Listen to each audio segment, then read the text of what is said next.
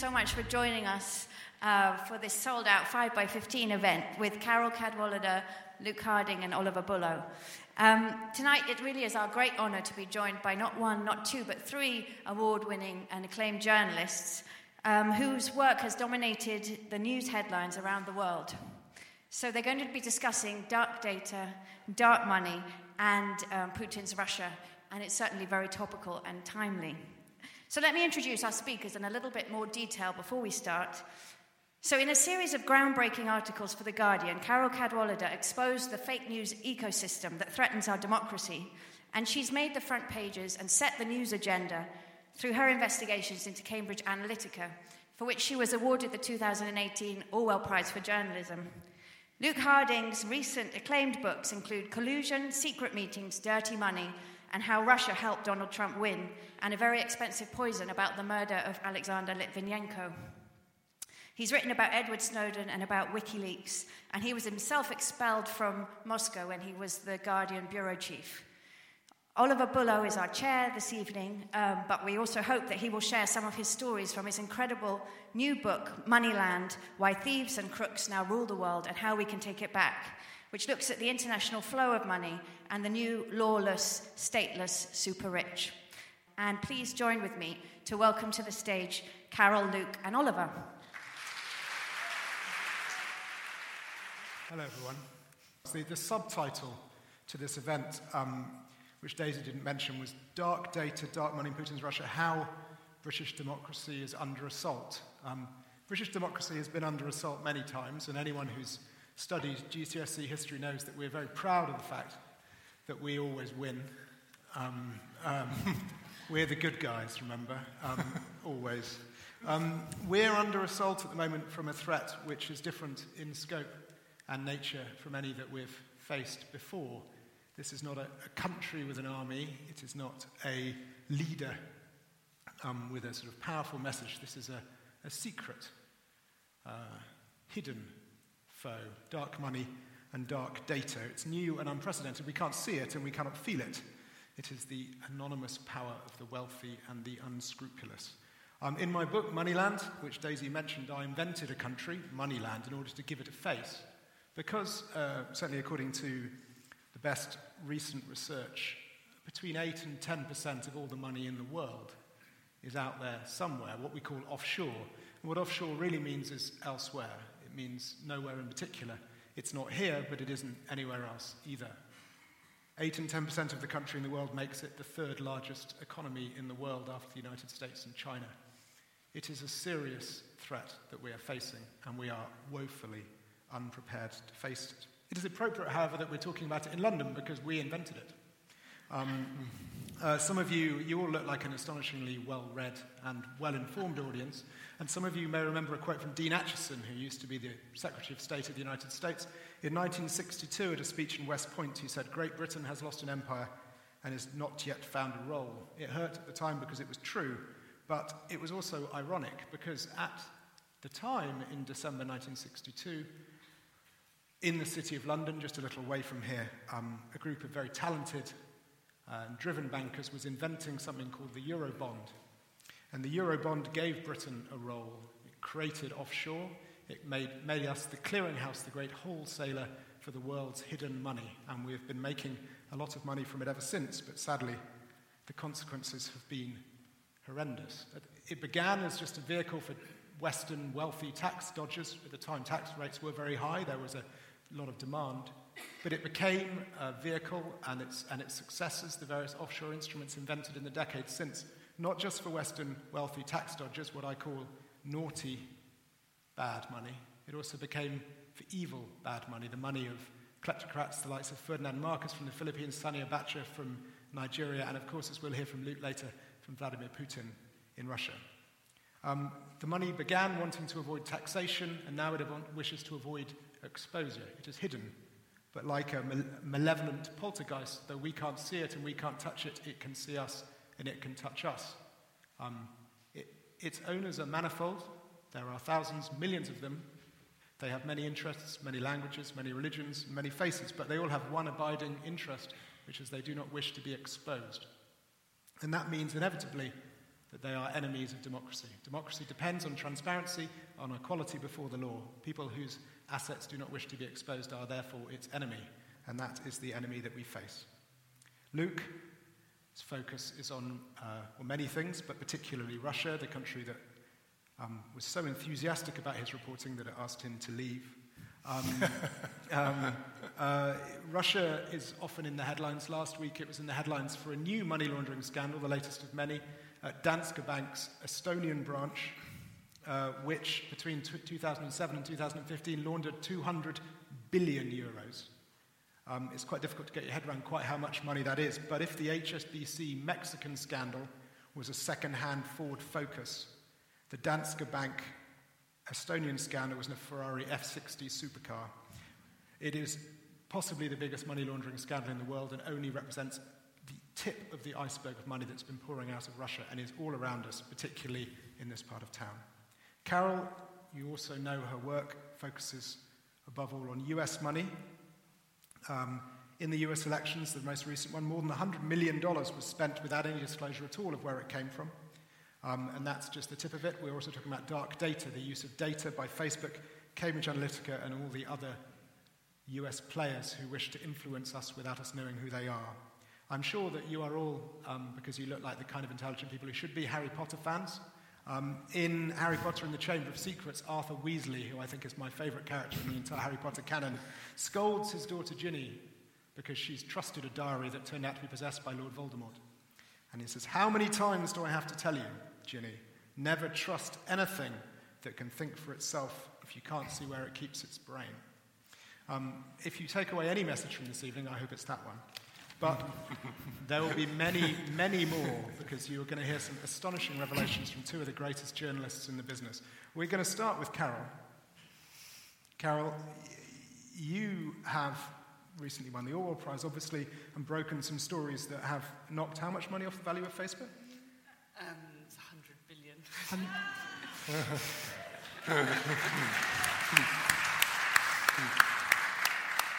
We were talking earlier, if only she'd been a Russian journalist, she'd have shorted the stock beforehand.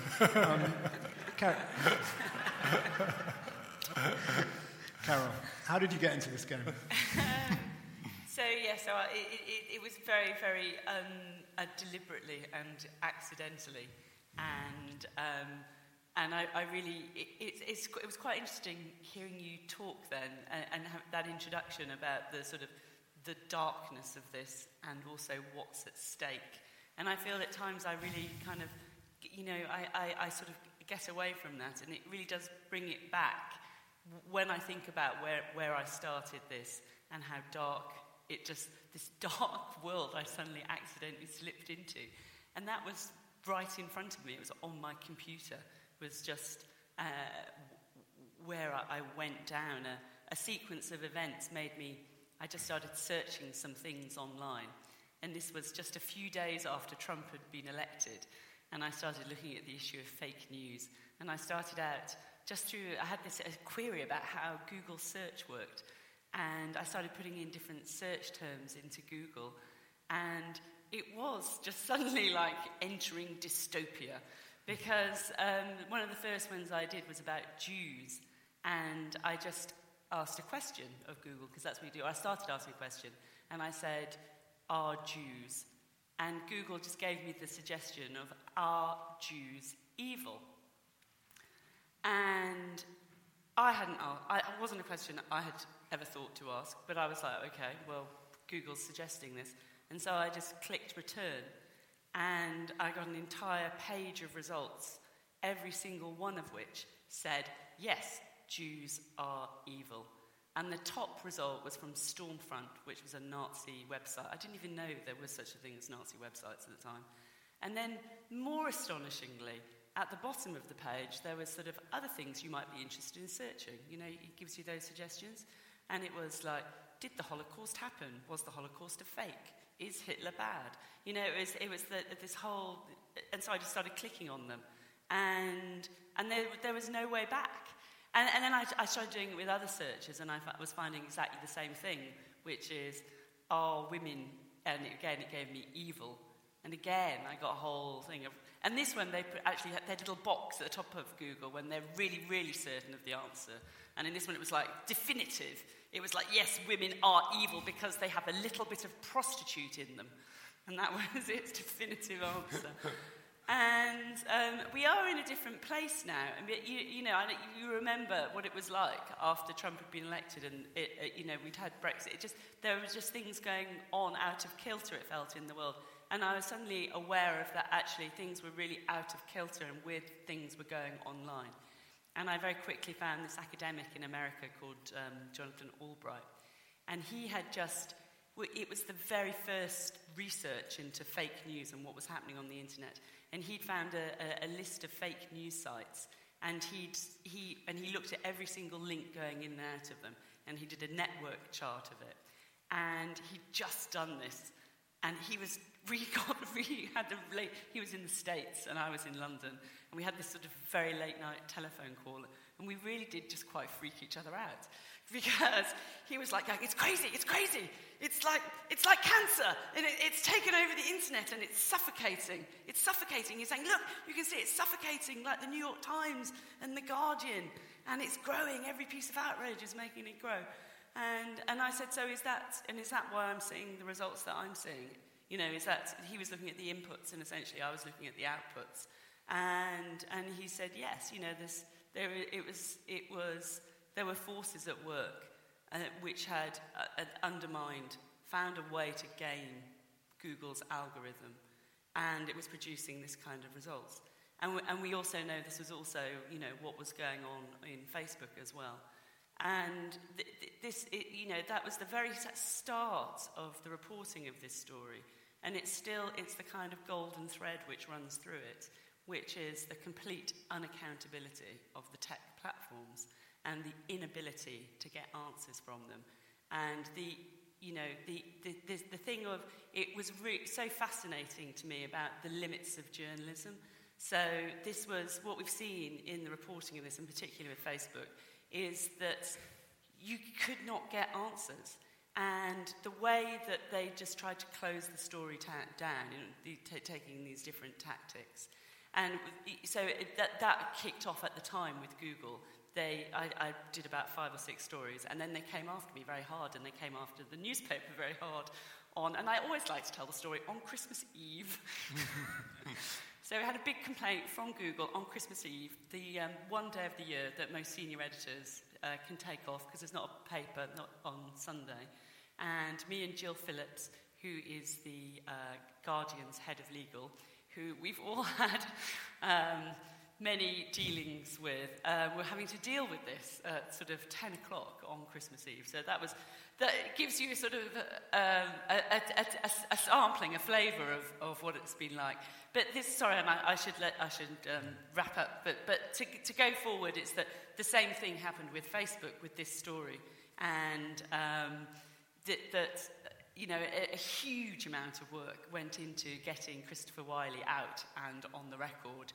And the day before publication, we had a letter from Facebook threatening to sue us. And this was after we'd had multiple threats from Cambridge Analytica.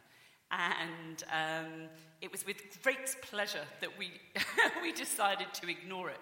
And that is, it really does is testament to why well-funded news organisations are so important, and why all of you being here and paying an interest and attention to this is so important. So anyway, thanks very much for coming, is all I can say.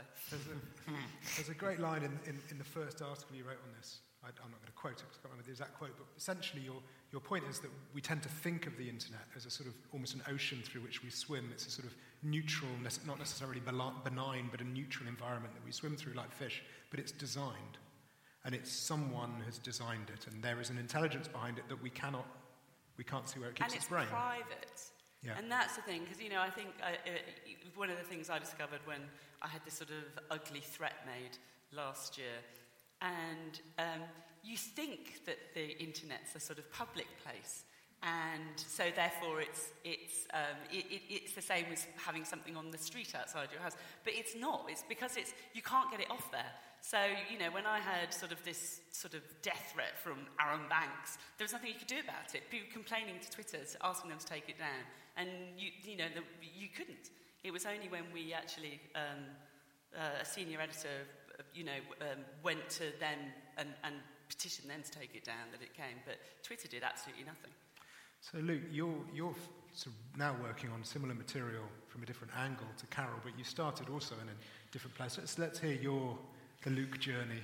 Yeah, I mean, it's fascinating listening to Carole because we did sort of meet in the middle, but from completely different directions. Because, so hello everybody. I'm a sort of career foreign correspondent at The Guardian, and I had been in Delhi, I'd been in Berlin, I was posted to Moscow in early 2007, and thinking rather kind of naively that Russia under Vladimir Putin, at that point in his sort of second presidential term, was a sort of semi-democracy heading kind of very trundling in the right direction.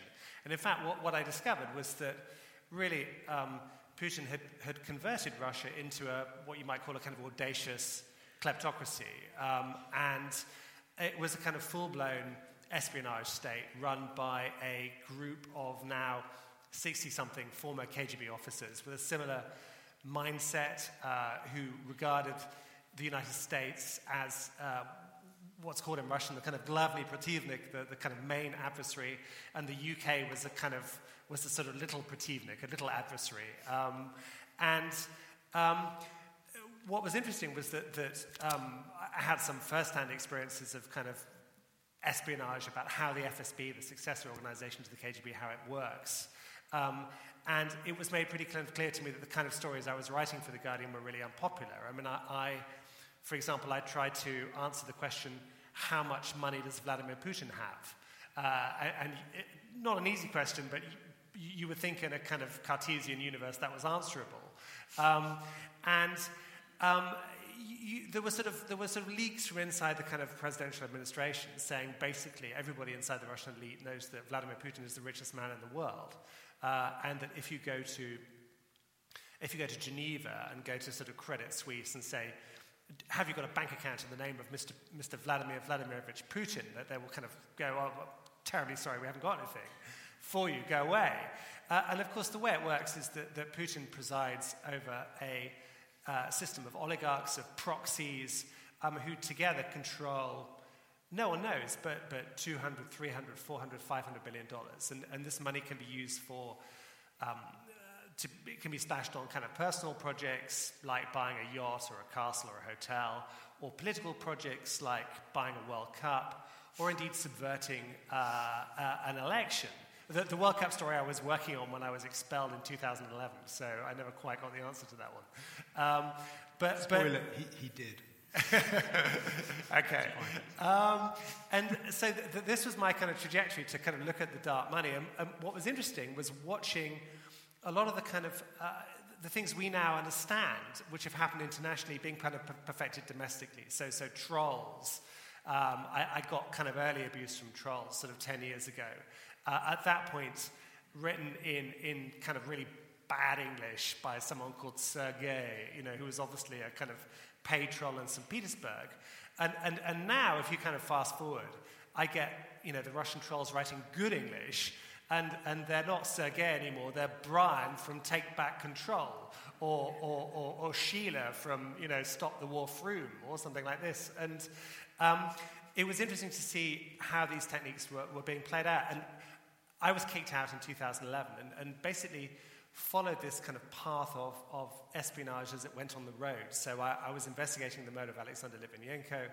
I got to know Litvinenko's widow in London. I met and interviewed the two killers in Moscow. And I was looking at a whole sort of series of things, so kind of exotic murder, but also these kind of subversion techniques, which have kind of a long KGB pedigree. And then, of course, in 2016, someone called Donald Trump comes along, this crazy guy who no one thinks is going to win, but who has these strange, mysterious, opaque links with Moscow, with Russia, with money from the former Eastern Europe, going back 3-4 decades. And as he kind of climbed, we became more and more interested in the question of what these financial ties might be. And there was one story in particular I was looking at, which was to do with Deutsche Bank. Now Trump was multiply bust in the 1990s, and over the last sort of 15 years, only this German bank has been willing to lend to him. And in 2008, something really weird happened, which was that there was a financial crisis. Trump owed Deutsche Bank $45 million. He didn't pay it. Deutsche Bank sued him. Trump countersued, and he said he wasn't going to pay anything back because Deutsche Bank had co-created the financial crash. And by the way, it owed him $3 billion. And I've read his it's the most completely frivolous document you've ever seen in your life. And what was strange was what happened after that, which was that he lost the case, and then very quietly, about a year later, Deutsche Bank lent Donald Trump another $300 million. And we talked to executives inside Deutsche Bank, and we said, is this normal? Someone defaults on $45 million, and then you give them, and they sue you and say they're not going to pay anything, then you give them $300 million more. And there's no one in the audience under the age of 16, is there? No. Okay, right. And the answer we got from our sources deep inside Deutsche Bank was, are you fucking kidding me? And in other words, this was not normal. This was deeply suspicious of people inside the bank.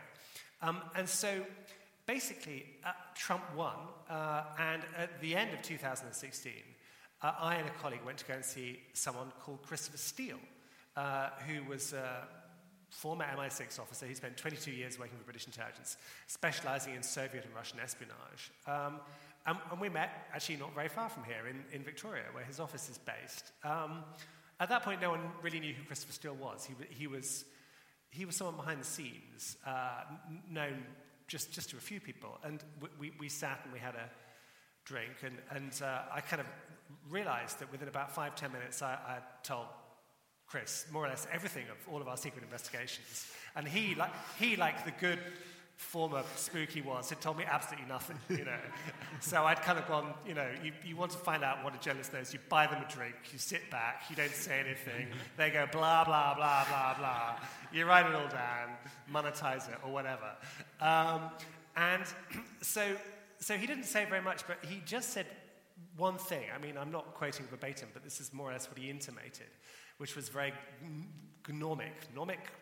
And essentially he said, keep going, you're on the right lines, follow the money with Donald Trump, and follow the sex, which was a bit nonplussing because I've done a lot of investigations, Panama Papers, Snowden files, WikiLeaks, but following sex, I'm not sure how one does that as an investigative journalist, but nonetheless, that was kind of the challenge for us. And then, of course, 3 weeks later, it turned out that Steele had secretly been compiling what is now known as the Trump dossier, had discovered these apocalyptic, life-changing connections between Donald Trump and Russia, and was being told by his secret sources, with whom he had worked on previous investigations and who had been reliable in the past, that the Kremlin had been cultivating and assisting Donald Trump for at least 5 years in what I think by any standard is arguably the greatest and most consequential espionage operation of all time. And I can keep going, but let's I'm struggling to think how to follow that. So that was the natural pause. So we have an alliance, if only an alliance of convenience, between dark data, dark power stemming from US industry, and dark money, dark power stemming from the Kremlin, both of which are opposed to exposure, obviously, both of which like influence, because wealthy people like influence. Have we been, it's interesting today, many of you may have seen the story in The Guardian and possibly elsewhere, that Roman Abramovich, the owner of Chelsea Football Club, was denied residency in Switzerland for security reasons. I'm not in any way intimating anything against Roman Abramovich, who is a wholly upstanding citizen of wherever he's a citizen of at the moment. But do we think we've been too complacent here in Britain? Have we basically said, it's fine, we're a lovely country, no one can mean us any harm? I think we've been fantastically complacent, and it's interesting. I give you a couple of examples. I mean, the Litvinenko case, which I track very closely, it was kind of Skripal, but 10 years ago it was the same. Two bungling assassins who flew in with a small transportable poison. They were pretty incompetent. They took 3 attempts. They left a trail of radiation all around central London. Other people could very easily have been killed, as they were with Skripal.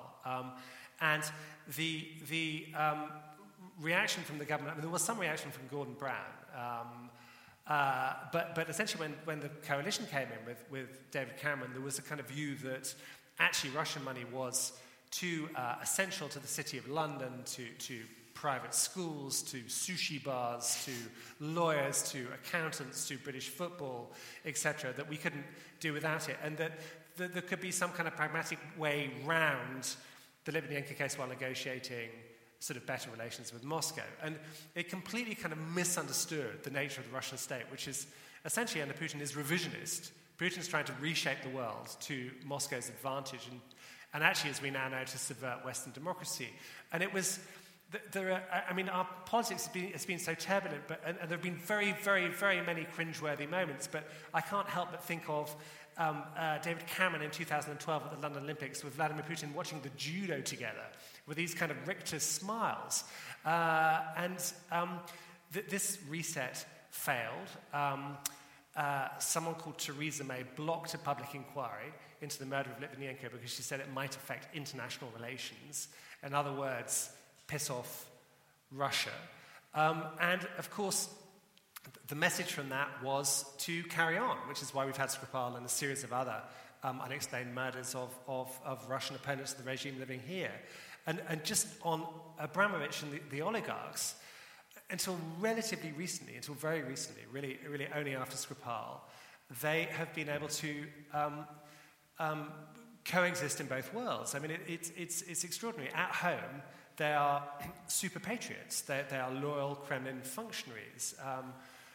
Abramovich, let's be clear, he denies all wrongdoing, but Abramovich is a extremely powerful person at home. And so in this mood of hyper-patriotism inside Russia, where state television is an absolute kind of frenzied attack on American decadence, on British hypocrisy, on German perfidiousness, you've got all of these oligarchs lining up behind Putin while simultaneously living here, or having their assets here, and their kids here, and their wives here, and their mistresses here. And I found that remarkable. And it's very hard to make billions of dollars in the nihilistic, post-legal or non-legal world of Putin's Russia, honestly. So we were talking about British democracy being under assault. Carole, this is something you have obviously specialised in, and your findings have been extraordinary. Obviously, a lot of it was focused on the referendum.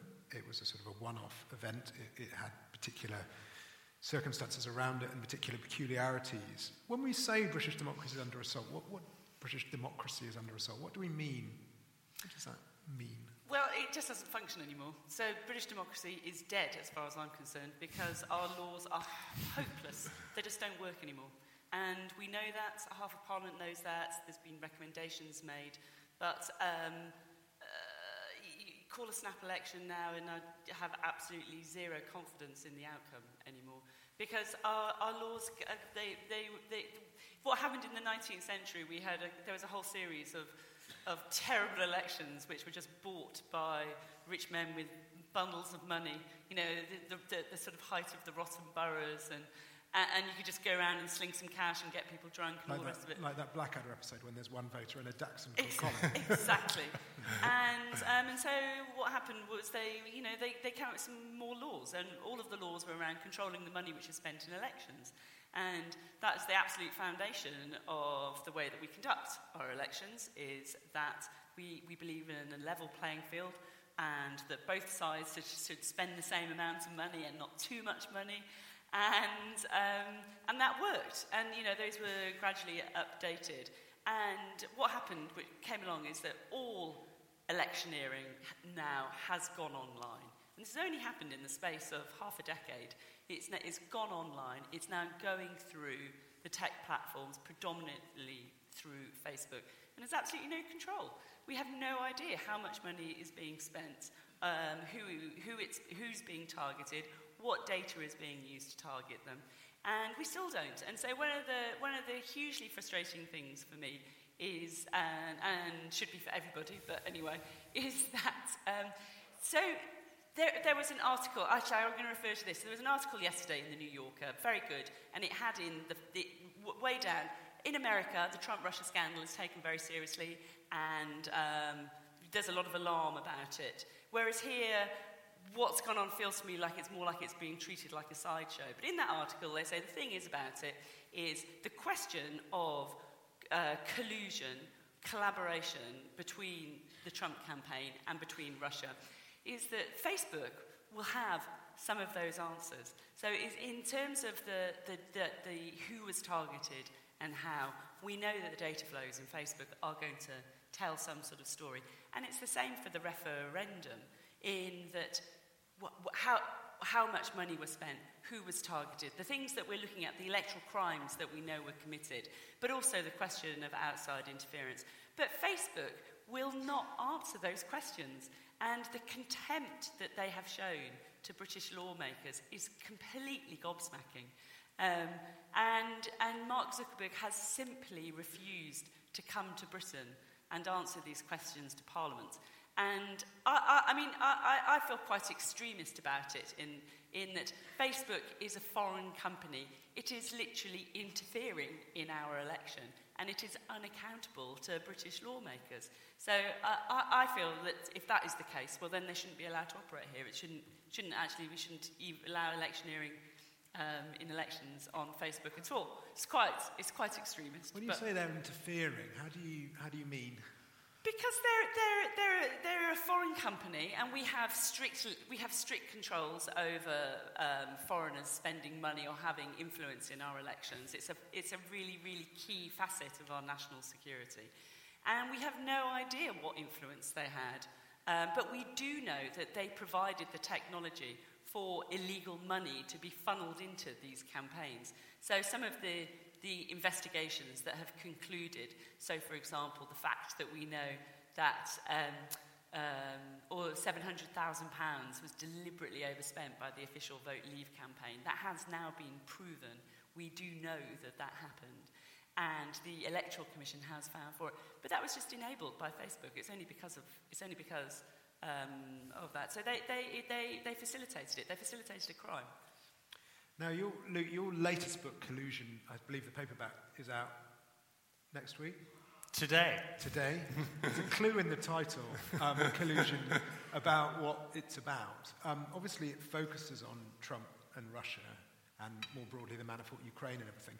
Do you see parallels with what happened in America with what has happened here? Do we think it's just it's better reported in America so we know more about it? Is that what the situation is? Yeah, I think it's fascinating to hear Carole talk about this, but I think what we have to understand a couple of things.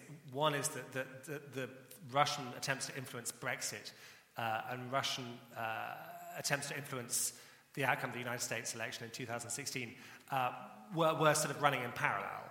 That's the first point. The second point is that actually we need to kind of contextualize a bit here, because what's been going on are actually kind of classic KGB tactics, sort of updated for the age of Facebook and Twitter and social media and so on. And if you go back to the kind of Cold War, if you read the kind of the secret memos leaked by Oleg Gordievsky, who was the most significant kind of British agent during that period, and who's the subject of a great new book by Ben McIntyre, The Spy and the Traitor, it's sort of clear that the KGB invested a great deal of time and effort in the 1980s trying to undermine Thatcher and Reagan, to portray them as warmongers, to influence public opinion in the US and in Western Europe more generally, with pretty visible results. They just never got the reach. They could never do it successfully, but the method was there. It was called active measures, essentially. So there was a special department inside the KGB set up to try and subvert Western democracies, and at that point to funnel money to communist parties, essentially. So there's nothing new about this game, but what has happened is that the Putin regime, I think quicker than any other sort of postmodern authoritarian power, has wised up to what Carole's talking about, to the unaccountability and the exploitability of social media, and has been setting up troll factories, has got this international propaganda channel, sort of Russia Today, and is sort of superbly good at that. And also has been doing old-fashioned kind of cultivation of key people involved in these stories. Now, I'm not saying that Vladimir Putin is a kind of evil genius sitting on a black throne, sort of flicking up a kind of a board and then pressing red buttons so things happen here, here, and here.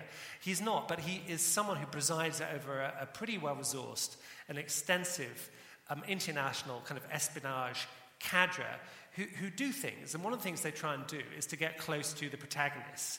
So we've seen multiple attempts to kind of cultivate Donald Trump, beginning in 1987, when Trump was invited to Moscow by the Soviet government.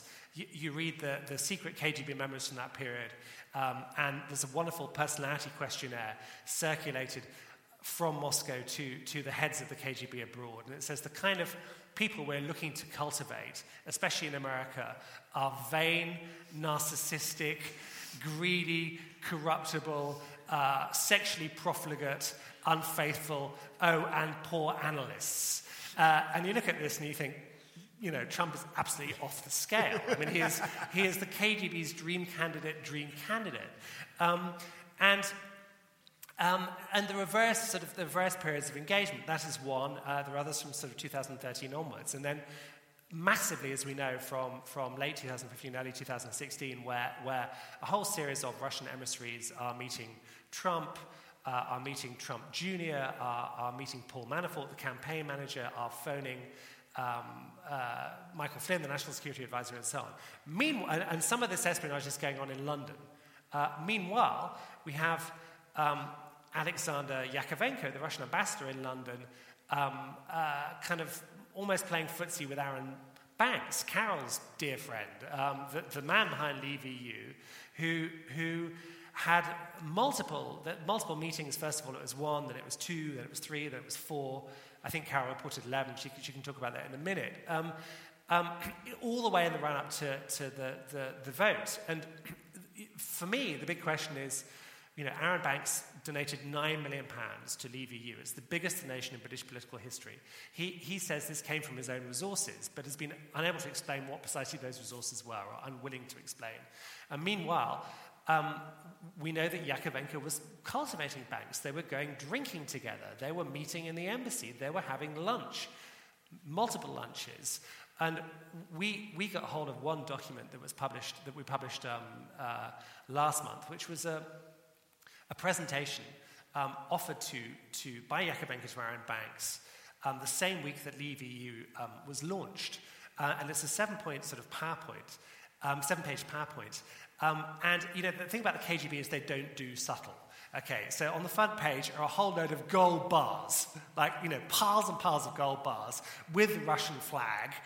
It's a lucrative, for special people only gold deal being offered by the ambassador to Aaron Banks. He says he didn't take it. And so he was offered gold, he was offered diamonds, he was offered more gold. Why would the Russians want to do that? That's a good question, Carole. I have a question. You didn't publish the image from that, did you? We did. Oh, you did? Yeah. I think you may have been on holiday. It's your first holiday in a year. So Aaron Banks has a complaint when you report things, and when other people report things. You are, and I quote, a Ramona, and you are just not prepared to accept the sovereign democratic will of the people. It's an issue that we do need to raise because perhaps there are elements of the seizing on the Russia story in the United States and in this country in which we are essentially saying we can't accept that the Americans have elected Trump and we can't accept that we voted for Brexit. And it must have been someone else's fault. Tell me how you respond to when people raise that point to you. So I mean, I completely understand why people raise it, and it's completely valid to raise it. But it's when I started out on this story, I would go into have meetings at the Observer, and my colleagues, the editor, would say, "Well, you can't say that." When I would say, when I was making certain allegations, and I was saying this is electoral fraud. I mean, it's electoral fraud. I can say that now, because some of those investigations have included. We know that there was massive overspending, and we know that the companies which are at the heart of the referendum are the same companies that were being used by the Trump campaign. And we know that Ambassador Yakovenko, who's the character who's at the heart of this question with Aaron Banks, has been named by Robert Mueller in, he hasn't been named, he was named as, I think it's Senior Diplomat 1 or something, in his indictments, as a conduit. He's named as a conduit between the Trump campaign and the Kremlin. And this is the person who is reaching out to Aaron Banks on the very day that Leave EU launched its official campaign. So I had this astonishing moment when we got hold of these emails. It's with another journalist called Peter Jukes, and he was very excited. He was like, I've got them, because we knew they were out there and we've been trying to get hold of them. And I was reading, it was like late at night, and I was reading through them. And I just took a sharp intake of breath when I saw the date on this, because it's November the 17th, 2015. And I knew that date so well because I've been staring and watching the video of Leave EU's launch, because it was there. Aaron Banks was sitting next to this woman called Brittany Kaiser from Cambridge Analytica, and they had this American analyst, Jerry Gunster, there, who said, and he was the one who said, what we're going to do is we're going to do really clever stuff with data, because what you've got to do is follow the data. And that's kind of was my watchword from this. And then we got ourselves into this extraordinary situation. The reason why I'm so familiar with that video is because of the 35-page legal letter we had to send to Cambridge Analytica in their third attempt to sue us last year. And so and it's so funny actually, when I was cycling here tonight down this street, and I was like, oh, so just about 100 yards away is the Pret-a-Manger where I met Andy Wigmore, who is Aaron Banks' sidekick, in January last year, when he'd just come back from Trump's inauguration, and he was showing me the photos on his phone. You know, he was the guy who took the photos in front of the Golden Lift and things. And he set it all out about how, they'd used Cambridge Analytica because it was like, Nigel was good friends with Steve Bannon, and Steve Bannon said, we've got this company, and of course they should help you, we've got the same aims. And I was like, oh, right, so it was kind of, so they considered Brexit. And it's like, yeah, it's like a Petri dish for the US presidential election. And, sorry, I've just slightly lost my thread then. But it's a good thread, though. But sorry, so to come back to it is that, which is saying, so that very day, they were then trotted off to the embassy where they sat down, and this was the presentation they saw with the gold bars. And it's just extraordinary. And what is more extraordinary, and the thing which I'm really cross about, is the fact that we don't know if there's any police investigation into this. So various MPs have been writing and trying to find out what the NCA are doing. And as far as we know, the NCA is doing nothing. I have a theory about the NCA that actually it's just a press office. Anyway. I've got to bang on one more point. I want to tell my NCA story, but go on. Okay. I'm just being boring. Okay, no, I'm going to say, all right, I want to make sure that these amazing, wonderful people in the audience have got time to ask questions. But before I hand over the microphone to them, who should be doing something about this? And what should they be doing? I mean, there's multiple organisations: the Electoral Commission, the Information Commissioner's Office, parliamentary committees, the NCA that you mentioned, obviously the Met, I suppose, other people. Who should be doing what?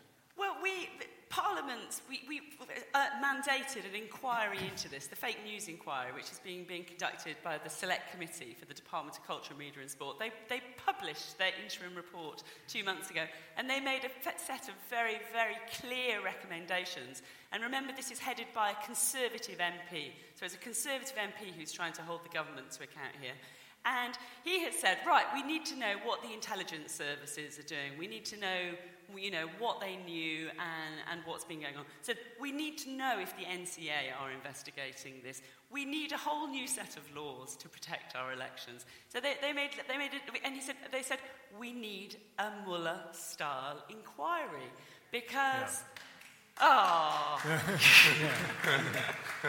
We desperately do, because we have all these bodies, but they kind of don't have any power, and they're doing things at odds with each other. And the Electoral Commission, I mean, they're civil servants whose job is to uphold these, laws which are sort of hopeless in the face of this. So,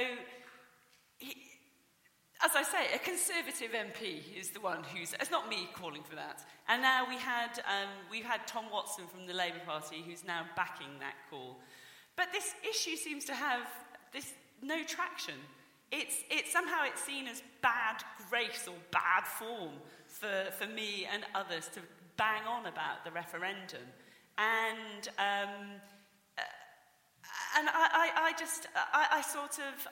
this is where I've been kind of depressed about what to do about this, because it strikes me, if we can't uphold our laws, then if we don't have rule of law in Britain, what do we have? If we don't have that confidence in our electoral system, which we shouldn't have because we know multiple laws were broken, then what do we have?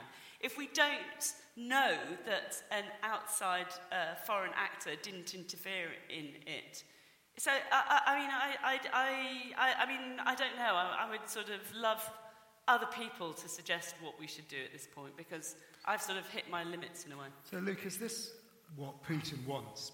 Does he want us to look at our democracy and say, you know what, it's just a con, it's all a game, there's no honesty in it? And is that the end game? Is it to make us, everyone here, think that our politics is as rotten as his politics? Yeah, I think Putin is. I think you could describe him as the kind of world's nihilist in chief. His goal ultimately is to suggest, is to kind of, first of all, to occlude the truth, so we don't really know what's going on. So with Skripal, I think most people saw the two clowns on TV on Russia Today saying they visited Salisbury because they were beguiled by the 123-metre tall cathedral. And Old Sarum. And Old Sarum. Everyone forgets Old Sarum.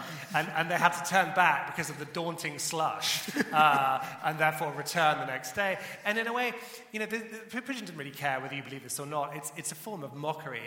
Actually, I wrote a book about Russia called Mafia State, but if I were to write a sequel now, I'd probably call it Troll State, because its diplomats, its government, its Ministry of Foreign Affairs are sort of trolling the world. And the overall idea is to spread hermeneutic confusion. So people, first of all, don't really know what's true anymore.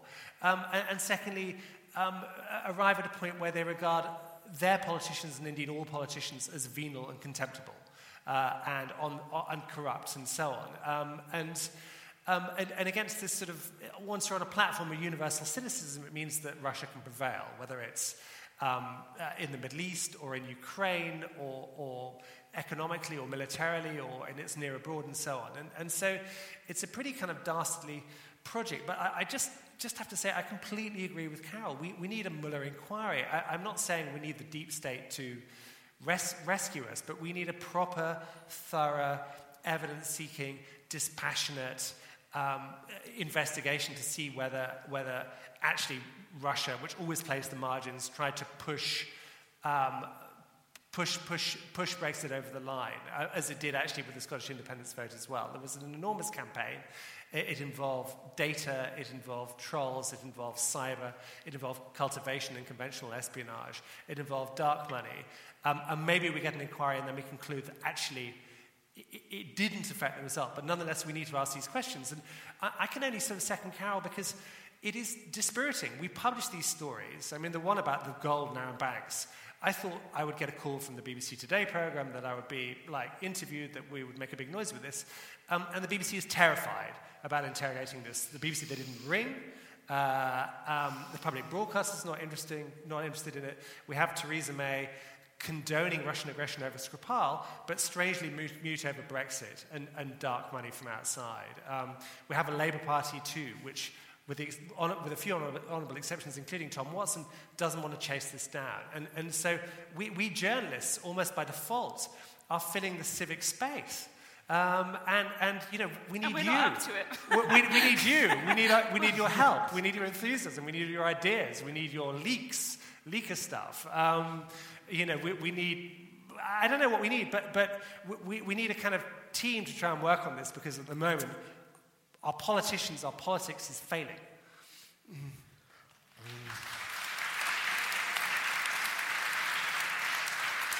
There you go. It's a rallying call. It's actually worse than that, because it isn't obviously just Russia and Putin looking to undermine our democracy. It's the wealthy and the powerful from all over the world. So if you were depressed by what Luke was saying, be more worried. But you know what? Don't be worried. Don't be depressed. Be angry and be passionate and be engaged. Now, I think we have some microphones. We have a microphone there. Daisy's got a microphone. And there's another microphone there. Yes, there's a lady here. Yes, hello, madam. Thank you. That was very interesting to listen. Please speak into the microphone. Oh, yes. Thank you. It was nice to listen to you. Now, first of all, I would like to say, why should I believe what Luke is saying?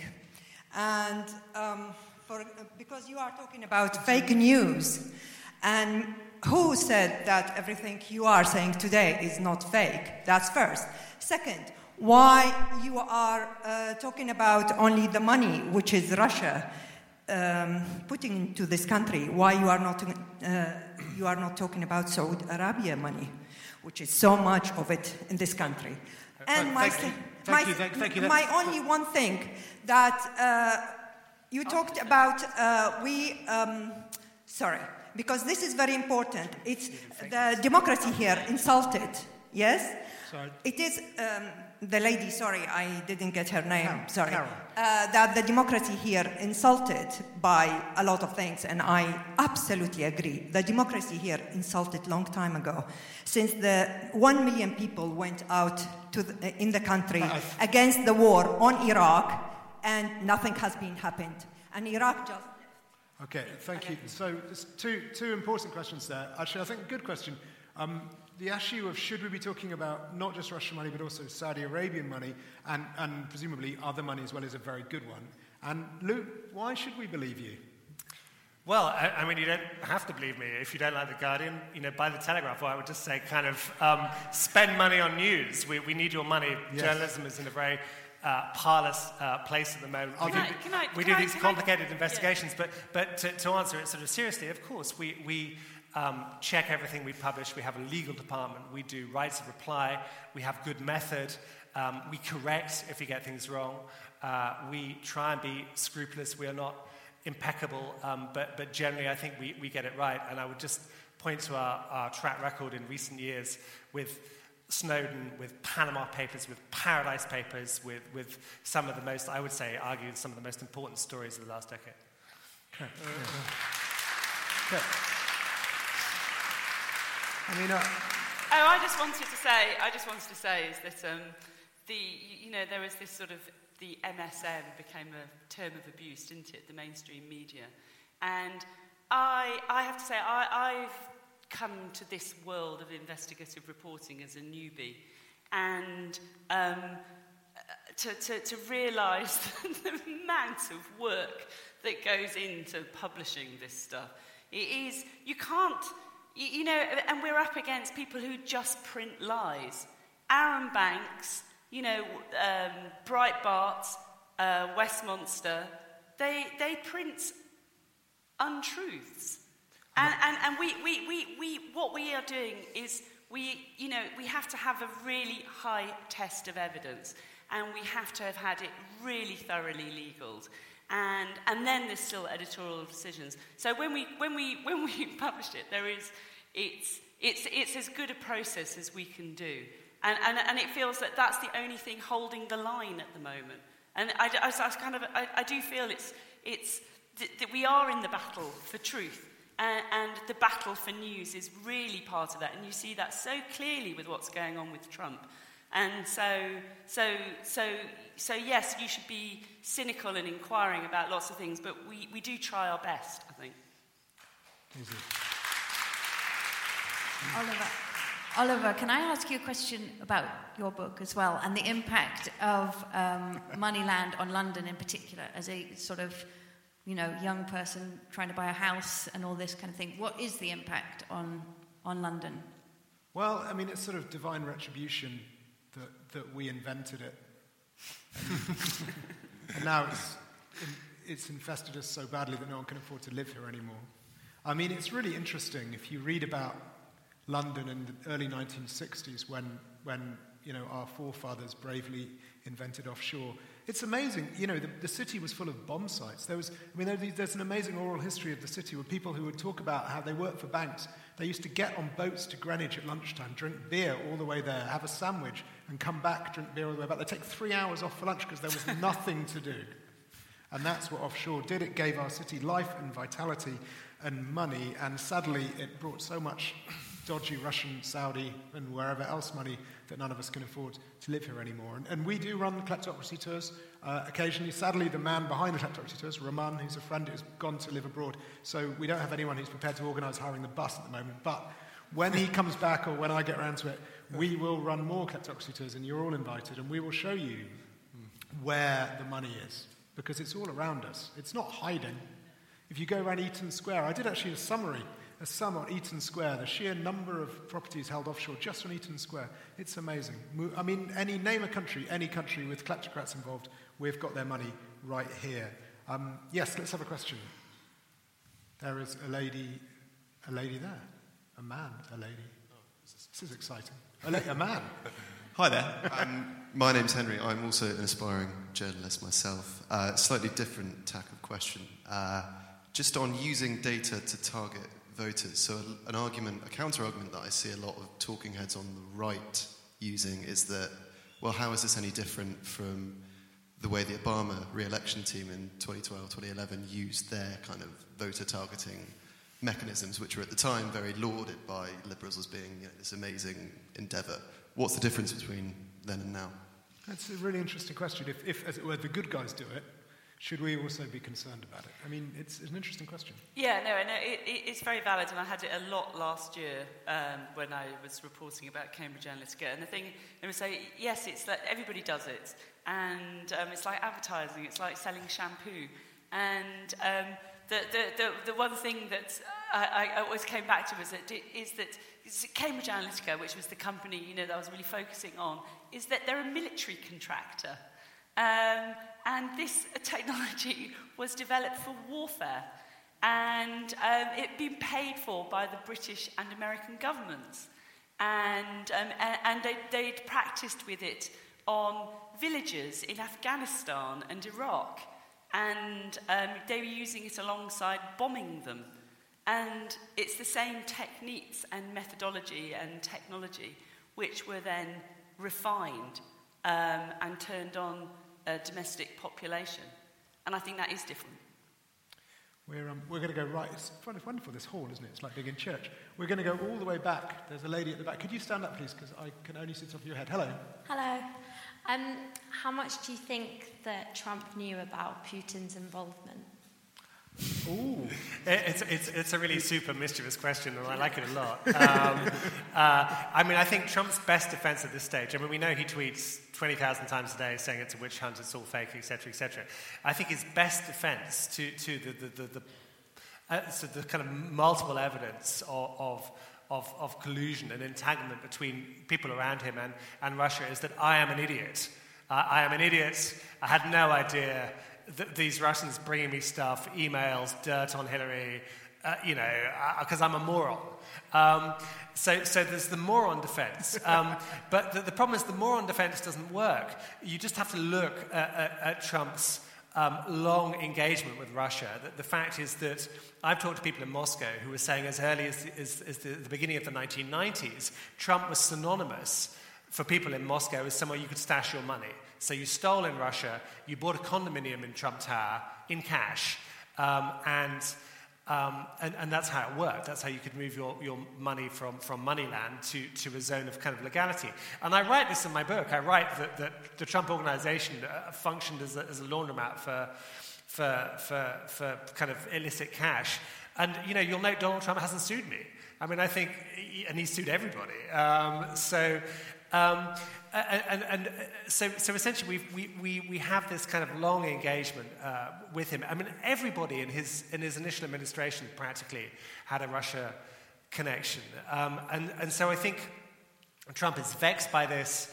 He has moments where he seems to be behaving almost like kind of King Lear, increasingly. The UN laughed at him today. None of this means that he necessarily is going to be out of power very soon, but I think we have moved beyond collusion. And I think anybody who saw him with Vladimir Putin in Helsinki, when he was asked to condemn Russian interference, and he said, well, Mr. Putin's given me assurances, and I'm sure nothing of the sort happens, which was a jaw-dropping moment. And I think we're now heading off towards treason. Whew, the T word. There is a gentleman by the fourth... There he is. Hi there. We seem to be in a bit of a chicken and egg scenario from what you're saying, in that money buys power and power buys the ability to allow the facilitation of money laundering. I work in financial crime for private banks, so I tend to go home crying most nights. Have you ever actually, in the course of your many, many investigations, seen the UK anti-money laundering framework ever work? If not here, have you seen it elsewhere? That laugh says a lot. Actually, it's really, really interesting you should say that, because I'm actually working on a story at the moment about the UK's anti-money laundering architecture. And I've been talking to one of the regulators. We have, I think, 26 different anti-money laundering regulators in this country, one of which is very near here, just up towards the Houses of Parliament, which is the Archbishop of Canterbury's office. They regulate notaries public and have done since 1553. And I think that though I have absolutely nothing against the Archbishop of Canterbury, who I think is one of the few people to come out of the last 2 or 3 years with any kind of credit in this country in public space, I don't think they should be in the anti-money laundering game.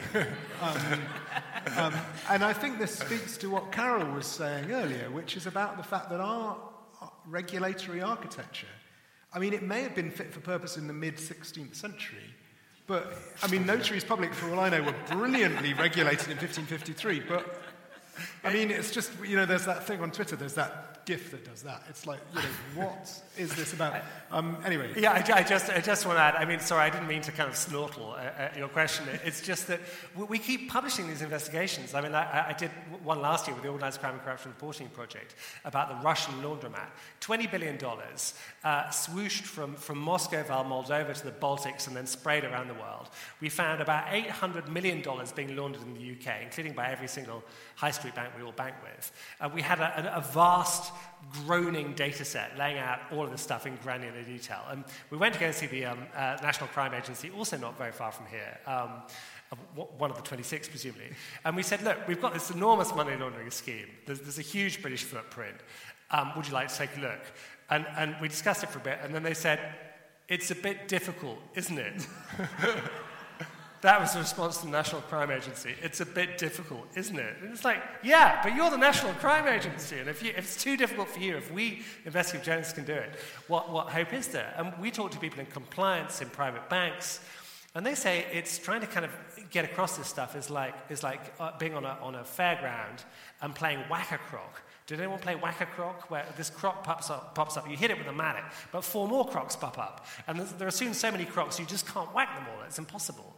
And there is a lack of political will, there is a lack of seriousness, there's a lack of joined-upness, and we find egregious money laundering going on. We come across scheme after scheme after scheme. They get bigger, bigger, and bigger, and the UK and its corporate structures are absolutely at the heart of it.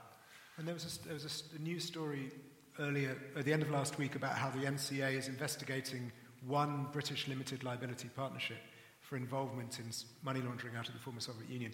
We've been reporting on LLPs laundering money out of the Soviet Union for 8 years? I mean, they're not in a small way. You know, the front page of newspapers, Private Eye had special reports, and nothing. It's really, anyway, it's enough to make you depressed. There's a gentleman at the back who's going to cheer us up. Hello, sir. Oh, hello. Many of us will have children at university at the moment looking forward to profitable careers in whatever future we turn out to have. Many of them will be aspiring journalists or politicians, and I just wondered if you could lend them your experience and say that if you were starting off now, would you seek careers in what they call mainstream journalism or what I like to think of as evidence-based journalism? Or would you be going through the door marked alternative? Carole. It's really interesting. My answer to that has radically changed, I think, in the last few years. And previously I would have said, don't do it! And don't do journalism? Don't do journalism. And it's because it's felt like we've been under assault. Our financial model was ruined by technology, and we didn't come up with another one. And it was kind of depressing. Journalists are being laid off, you know. And I was always thinking about what am I going to take up? Become a plumber? What am I going to do? But now that is still true. But yet we need it. We need journalists so badly. We need journalism so badly, and we need news organisations so badly that. And we need people to fight for that, and we need people to believe in that and to convey that. So if there are young people out there who want to do that, then I say go for it, and I applaud them every step of the way. And I will try and raise money and hope that, you know, we can revitalise the news industry. Because there's two things I'll say. One is if you yourselves or any relatives or friends attempted to start out in journalism by working at one of these outfits like RT or Press TV, do not do that thing.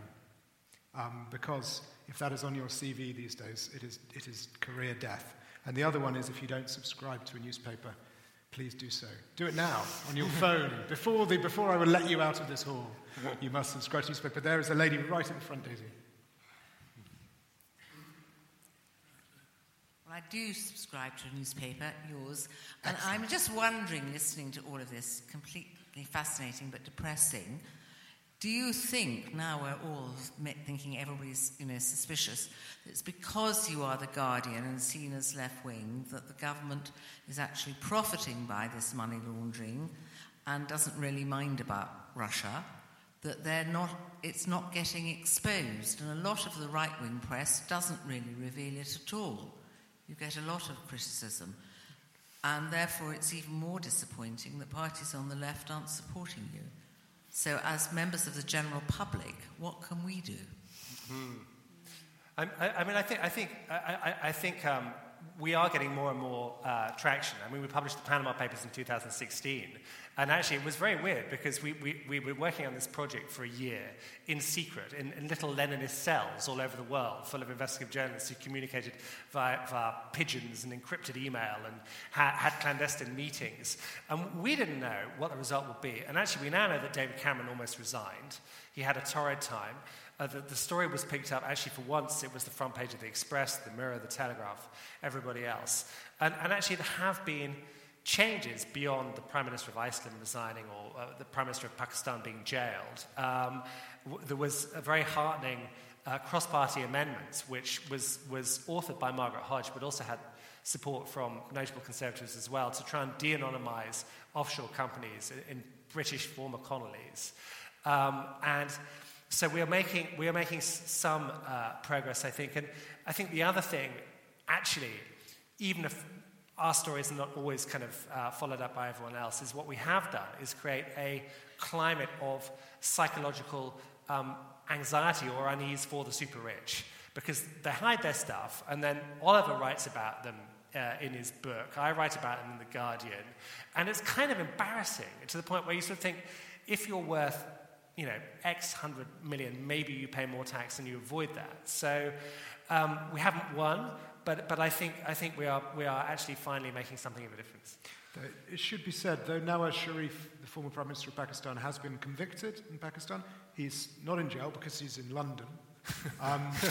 Sorry, I forgot. There was a court proceeding in Pakistan where he was convicted of corruption. There was no court proceeding in the British Virgin Islands where his 4 shell companies were, and there has been no court proceeding in London where his property is. And that is the problem, in that we look at corruption as something that happens in places where people have darker skin than us, and not as something that happens here. And that is wrong. We have a microphone. Yes, so this may be our last question, so please keep it brief and we can try and get another one, because so many hands are up and they're all so beautiful. Hi. You talk about greater regulation and kind of poignantly, at least consolidated regulation, poignantly the warrant powers under the Investigatory Powers Act come into force tomorrow. Do you think greater government oversight is as much as a danger as not having as much oversight? That's an interesting question. I mean, government oversight of the internet, should we be, at the moment we're saying we want more of it, but actually, is that a problem in and of itself? Well, I think legitimate and legal oversight, transparent oversight is completely vital. And the only thing which worries me now, the thing which worries me now is that the way that I can see the right sort of weaponising that argument. And I do wonder what's going to happen there. Donald Trump has now started saying it, and Nigel Farage has started saying it, and so it does worry me that the way that they've co-opted this story for their own propaganda means. There was a great line from George Orwell: just because something's in the Daily Telegraph doesn't mean it's not necessarily true. We have time for one question. Yes, could you stand up, please, madam? Behind all this money laundering, there are human beings in these banks who are doing this work. Many people in this room may even know these people, senior bankers maybe in Deutsche Bank, who are aware of that massive chunk of cash that went to Trump. Do you think these people are actually aware of the negative and toxic consequences of what they're doing? Are they just going through blithely? Is there any way to kind of appeal to their sense of right and wrong in this? It's a really good question. Obviously, they're not monsters. No one is really, hardly, right? But I think it's very difficult to persuade someone of the virtues of a course of action that might cost them their job. So I don't think it's worth relying on bankers to regulate or improve themselves any more than it's worth relying on, journalists to regulate or improve themselves. I think it's always good to have transparent external oversight of almost anything, because it keeps everyone honest. So no, I mean, I think, we tried that before 2008. We tried self-regulation of all sorts of things. We're still trying it, or the Archbishop of Canterbury is involved, or whoever. It doesn't work. We need democracy is a great idea, and I think we need to expand it and improve on it, because we are in imminent threat of losing it because of this tide of dirty money. We are now, it is now 8:16, and I'm 1 minute overdue, and probably Daisy will slaughter me. But I do want to remind you of what I said at the beginning. J.K. Rowling, the sage of our time. Never trust anything that can think for itself if you can't see where it keeps its brain. You can see where I keep my brain. It's just here, under my hair. Luke will be signing his books outside. Trust me when I say it's an excellent book. I think I reviewed it last year. It's very good. I'll also be signing mine. Also an excellent book. Also apparently very good. Please join me in thanking these two wonderful people. Thanks a lot. Oh, we're not supposed to clap. Oh.